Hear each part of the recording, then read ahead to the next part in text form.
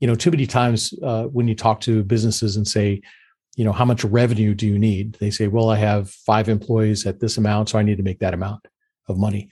It's like you're forgetting your profit, you're forgetting your overhead charges, you're forgetting all this stuff, right? And I think that's where they get in trouble, is they don't really understand the numbers. Welcome to the Prosperity Perspective by DML, a conversation about how successful business owners invest their hard-earned money to preserve their wealth and what they might have done differently in hindsight. Hello. Thank you for joining us today, guys. Today we are joined by Harlan Hammack, and excited for him to share a little bit about his story, how he had the courage to move from W-2 employment to running his own business, and some of the things that went along with that. So without further ado, Harlan, you want to introduce yourself to the audience? Yeah, I'm glad to be here. Thanks for the opportunity, Liam. I was a management consultant for about 30 years, organizational change management, business transformation. So working with companies that were undergoing some major change, merger acquisition, process reengineering, a restructuring of the business, a big software implementation, anything that impacted the people, process, or technology.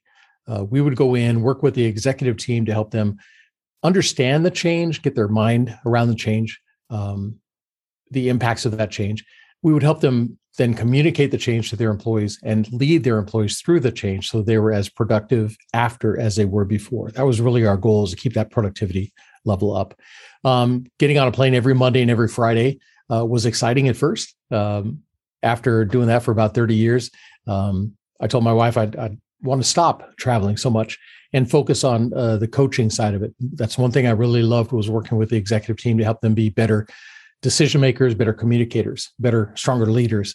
And so that's what I've been doing since it's been about 5 years now, 6 years, working with local businesses, mainly in the skilled trades, plumbers, electricians, roofers, HVAC, helping those guys that are technically very good at what they do, helping them build the business of their dreams, help them put the structures in their business, build their teams, and build an enterprise that kind of runs for them without them needing to be there. That's really been exciting for me. That's great. I'm sure in your time you've seen, when you're talking change management, probably tons of mergers, there's probably cost-cutting initiatives, probably rapid growth, probably seeing all different components of that. And probably now a lot of growth as you're talking with the skilled trades of, people building out their own businesses. It's been fun. It's been a lot of fun. On the big projects, on the consulting side, a lot of times we were there, we would work for 6, 8 months, 10 months, and then the project effectively would be over, but we didn't really get to see the end result. They were on their way to the end result, but we didn't really get to see, we weren't there for when it actually culminated. Now working with these smaller companies, I'm working with the executive team, their leadership team, and really helping them build and seeing the things happen. One guy that I brag about all the time, he was the operations manager of this commercial electrical outfit. He wanted to be a better leader, so he engaged me as a coach. He was frustrated because the owner of the business didn't really want to grow, didn't want to do much more than he was doing. Michael knew they could do a lot more if he had the opportunity, so I worked with him, convinced him to buy the business from the owner. So he bought the business. When I first started working with him, they were doing about $750,000 annual revenue. And this year they just closed $2.9 million in annual revenue. It's been about 18 months, almost 20 months that we've been working together on that. And that's exciting, to start building the team and seeing him actually achieve the goals that he set for himself. So that's been a lot of fun. What a success story. So, as you've gone through that, right, you've probably gone through some of that success yourself. Once you got to that point where you didn't have to worry about, putting food on the table, roof over the head, taking care of the wifey, kind of where did you start putting your time and energy? What was the key focus for you? Yeah.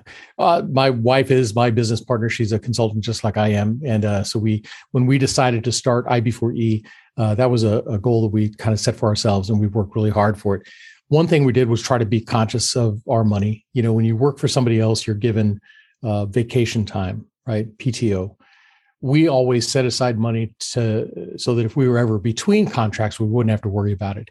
And we always take the month of December off, because my brother-in-law's birthday, then my wife's birthday, then Christmas, then my birthday, and my mother-in-law's birthday all happen right about the same time. So we always, every year, would take the month of December off. You can't do that if you don't plan for it. So we would always put money away for that. We traveled a lot. The whole idea of dying and leaving a big inheritance for somebody was never really appealed to us. We want to invest so that we're comfortable, but we also want to enjoy the fruits, of our labor. So we would travel. We would do a lot of traveling around the world and everything like that. And we would invest in real estate. And so that's what we did. We invested. We had a cabin up in the mountains. We had a nice rental property plus our home. Ended up selling those. We bought a condominium, downsized, which was a great, thing for us because, we have hardly any payments whatsoever. We decided this year, 2022, we were actually going to go digital nomad. Since we both do everything online, we can do it from anywhere. So why not do it at the beach? So we're selling our property. We're selling everything we have, getting down to one vehicle, just our clothes, our laptop, my microphones for my podcast and everything like that. And then we're just going to travel the U.S. And if it works out for the year, who knows? Maybe we'll go international. Nice. RV or that's a little bit of a stretch. No, I could do it. I'm a Jeeper. I drive my Jeep. I'll camp out pretty much anywhere. My wife likes a little bit more comfort, so we're going to stay in Airbnbs. We do have a couple of friends who've asked us to house sit for them while they're on vacation, so that'll be a nice break for us. So but I figure we can cut our costs. We can go and travel and visit friends, see things that we haven't seen in the U.S. and just have a good time. So as you were setting yourself up to make this transition, right, to start I Before Ye, and you knew you wanted to take the month of December off, you knew it's almost the opposite of PTO, right? You got to have money set aside for when you're not working or between contracts. How did you guys think about that, Harlan? And what kind of decisions did you make in terms of, where you put your money? Was it somewhere, just a savings account to make sure it was there? Did you put it in, the market to earn something? Like, how did you think about that? Yeah, my wife is a financial genius of this outfit. And so she was always very good about having a budget for the house. So we knew exactly what we needed and kept everything within that range. The extra money would always be divided up, some into a savings account that we would use for vacation times. The other would be in our like the 401ks and things that we'd set up for ourselves. Tuck that money away, and very consistent with that. If we ever went through a slump to where we couldn't put money in the 401, we would then make up for it later and do a larger amount. But we always set that money aside because we knew that we wanted to slow down. To us, retirement doesn't mean stopping and sitting on the TV, on the couch watching TV. That's not retirement for us. Retirement for us is financial freedom. Do what you want. If you want to do something today, do it. If you want to go somewhere today, do it. And so that's what we always strive for, was to put that money aside so that we could do the things that we wanted to do. And it's afforded us, a lot. I mean, we've been on the cruises and the travel to, Europe and the UK and Mexico and everything like that. We've done a lot. But now we want to start, just focusing kind of on us and the parts that we like. And for the consulting side, it's working with those businesses to help them achieve the goals that they have. That's very rewarding for both of us. Yeah, very cool. Was there a set formula or allocations that you put to each of these buckets? It sounds like you had a pretty structured plan in terms of how you wanted to get there. How did you land on, what percent went to savings, what went to 401k, what went to vacation, et cetera? Well, again, we always put aside, what we knew to cover, whatever we calculated was our hourly or weekly or monthly rate. We knew if we want to take the month off, we'd need this amount in savings.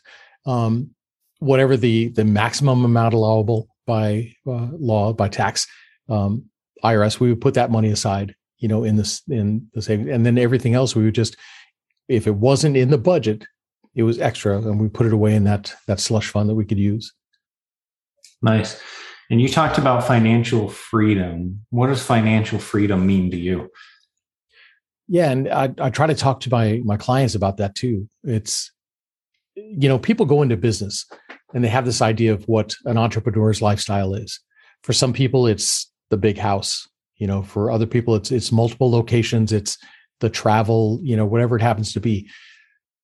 For us, financial freedom was just being able to make our own choices, not being driven by somebody else. Usually when you work for another company, they decide what happens. If they decide to shut down a facility, you're out of a job, right? If they decide to move to another location, you have to move with them or you're out of a job. We always wanted to have that control for ourselves. We both worked W-2 for a lot of different companies. And while it was fun, we realized that we were the ones doing a lot of the work, and yet we were getting a fraction of the amount coming in. So that's when we sat down and talked about it, kind of drew out what we wanted. And we knew that as our own independent company, IB4E, we could get these rates. And we knew, okay, if this is what our pay would normally be, all this other stuff can go then into the savings, into the 401, and into the slush fund. And so far, it's been awesome. Like I said, we invested in real estate. That allowed us to buy the property we have now pretty much cash out. Our vehicles are all paid for. I just paid for my daughter's wedding, or part of my daughter's wedding recently, and we still have lots of money sitting around. So that's why we decided if we go location independent, we can actually cut our costs and still maintain the lifestyle that we have and travel around. Yeah. Sounds like a very Ramsey approach, right? In terms of controlling the expenses, eliminating the debt, right? And creating the savings accordingly. And my wife always did that, the Ramsey approach of the whole snowball, right? To pay off everything, and once this is paid off, you'd lump that sum in with this and pay this piece off. She has kept us, so far in ahead of the game. I said, all the vehicles are paid. At one time we had 2 cars, 2 motorcycles, plus the house, plus traveling and everything like that. And everything was paid for. So I owe it all to her. She's just a genius when it comes to that stuff. And I think it was growing up, her family wasn't, that well off. And so she got it in her head, I will never be poor. I will never be in a position where I can't afford something. And so we worked really hard to make sure that we had the money set aside to do what we need to do. Nice. The financial freedom piece, right? And that ability to do whatever you wanted. Was it a number or that you had, or was it, work hard enough where this is paid off and, we feel like we can go do X, Y, Z? Like, at what point did you say, I'm there, I have that choice, right? Like, yeah. How did you come to that realization? Yeah, I don't think it was ever a specific number. Some people say I need to make X million and I know that I'll have succeeded. We have always done what we wanted to do as far as travel, gifts for family and friends, doing things like that. We've always had that money there. So it was never a specific amount that we worked towards. It was just we have a financial advisor that has the programs that he plugs in the values and kind of shows how things will work over the next, 10, 20 years, whatever. So we would go in and play what if we did this? What if we did that? To see. And every one of those scenarios showed that we're going to be anywhere from comfortable to really A-okay. And so as long as we're there, we're fine. But we've always been ones, if we needed to go into a small 1-bedroom apartment, we would do it. If we needed to get a second job, we would do it. That's just the way we've always been, both of us. So yeah, I'm very fortunate that, my wife has that wherewithal to make sure that we're all set, but it's been fun. It's been really good. It sounds like a good balance between the two of you guys. Definitely. As you're working with your clients, right, these guys that you're talking about on the skilled trades, and you're talking to them about financial freedom, how do you help them get their head around? And, what's the 1 or 2 pieces of advice that you give them to get to that point? The one thing that I try to impress on them is you have to know your numbers, right? In business, you have to know what it costs you to do business every day, your labor charges, your profitability. There's those 5 reports that every business owner should look at on at least a quarterly basis, if not more often. Your balance sheet, profit and loss statement, cash flow statement, your AR and AP. You have to know where those numbers are and what that means. Track those numbers and make sure you're, in a good position. I've got a spreadsheet I go through with each one of my clients to put in their overhead numbers, put in the number of employees they have, the average salary and everything like that, to come down so that they know when I bill out this job, Here's what the labor rate should be to make sure that it covers everything. Too many times when you talk to businesses and say, how much revenue do you need? They say, well, I have 5 employees at this amount, so I need to make that amount of money. It's like you're forgetting your profit, you're forgetting your overhead charges, you're forgetting all this stuff, right? And I think that's where they get in trouble, is they don't really understand the numbers. I had one client a few years back. I asked him, how was your revenue last year? And he goes, oh, we did really good. I said, so what exactly was your revenue? He goes, I don't know exactly, but we did really good. I said, what's your profit margin? He goes, oh, profit margin is really good. I said, what's your profit margin? He goes, I don't know. I don't know, but it's really good. If you don't know your numbers, you don't know what you need to do to improve those numbers. Michael, the guy I was talking about earlier, we looked at his closing rate when they completed a job to closing the job to invoicing for that job was almost 27 days. That's a long time for your money to be hanging out there and stuff. Since we focused on it, understood what those numbers were, streamlined the process they were in, they got the close rate down to 5 days and invoicing within another 5 to 7 days. And now they're getting paid a lot more consistently, so it's really helped improve their business. It's knowing those numbers, knowing what they mean and how to improve them. What are the leadership components that you think, you're having to instill to have those behaviors, have that recognition, be able to deliver on some of those things that you're talking about to get them to financial freedom? Yeah. The leadership component is sometimes a step for them. A lot of these guys worked, side by side with their teams. And now they've started their own company, brought some of those folks over. They're having to make that transition from buddy to boss. And that's a tough transition. You have to be able to take on that leadership role and step fully into that role. Leaders are the visionary in the company. They set the goals, a strategic vision for the company, where we're going, how we plan to get there. They have to fully step into that role and be that leader.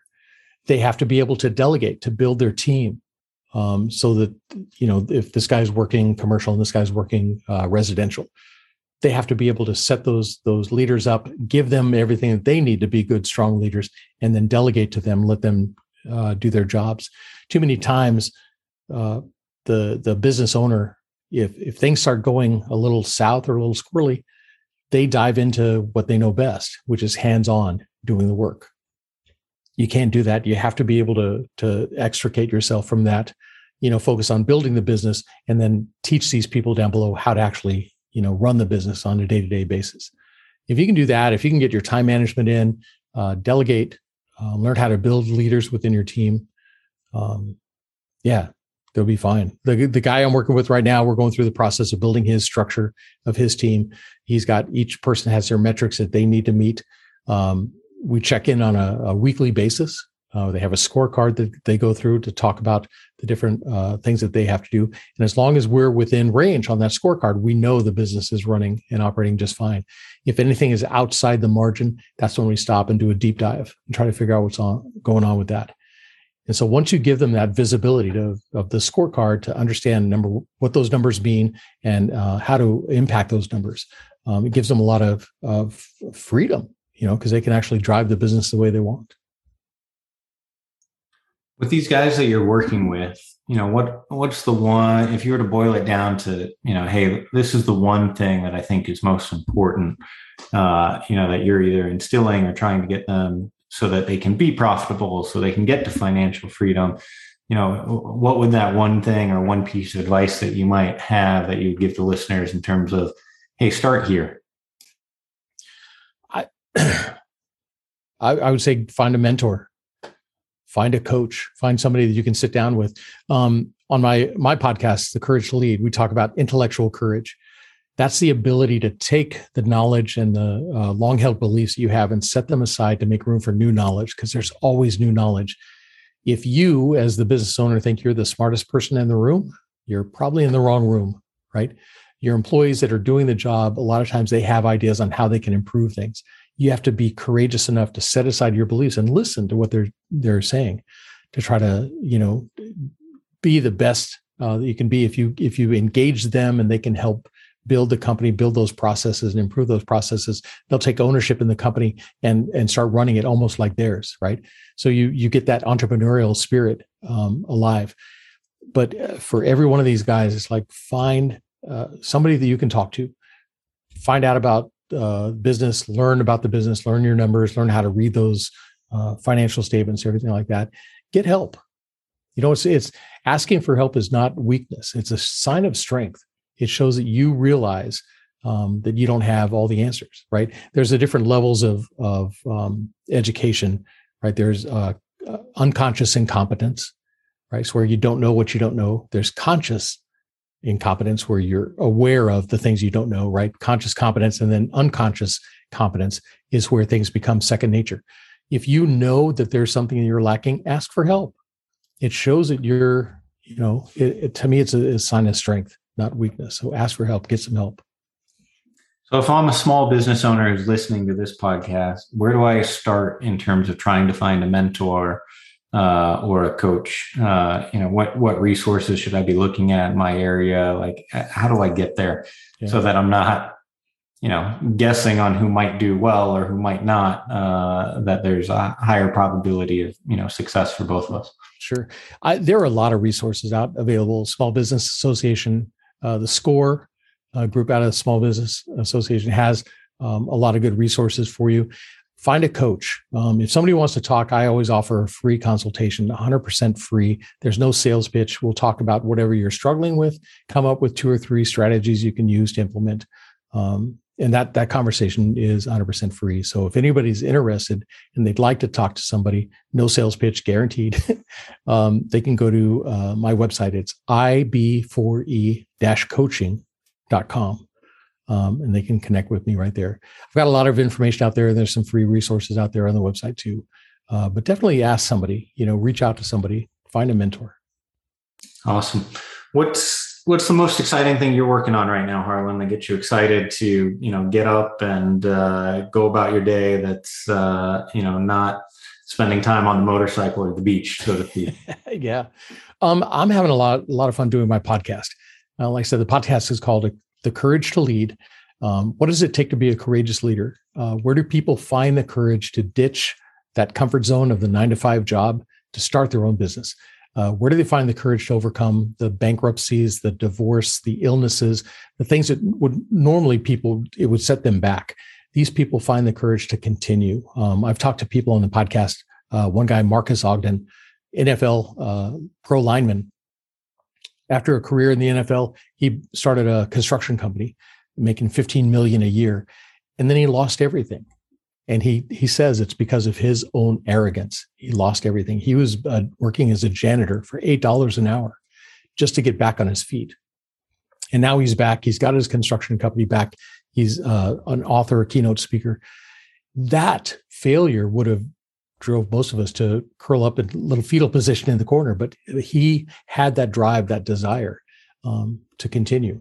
And so I love talking to people about that. Where do you find that courage, and what does that courage look like? And what does it mean to be a courageous leader? So that's what gets me up in the morning, is doing that and talking to great people. Awesome. As we're wrapping up here, Harlan, any last thoughts or feedback you want to leave with the audience? Being a leader is tough. You do have to find the courage to be a good leader. A good leader has to be not only the intellectual courage, they have to have moral courage. They have to have empathetic courage. Talk to your employees, engage your employees. We always talk about the manager in the restaurant. When you're sitting at dinner and the manager comes over and says, "Hey, how was your meal?" Look at their feet. If their feet are pointed towards your table, they're interested in your answer. If their feet are pointed up the aisle, they're just doing a drive-by and they really don't care. As a leader in your business, as a manager in your business, if you're stopping to talk to your employees, face your employees, engage them, look them in the eye, and actually talk to them and be open with them. That's what a lot of employees are missing nowadays. That's why they're the great resignation is really them reevaluating. Do I really want to be here? Make that possible for them. Engage them. Appreciate your insights and feedback today, Harlan, and being on the show. And look forward to staying connected and absolutely hearing where you end up next in your digital nomad life. Awesome. Sounds great. Thanks, Liam. Really appreciate it.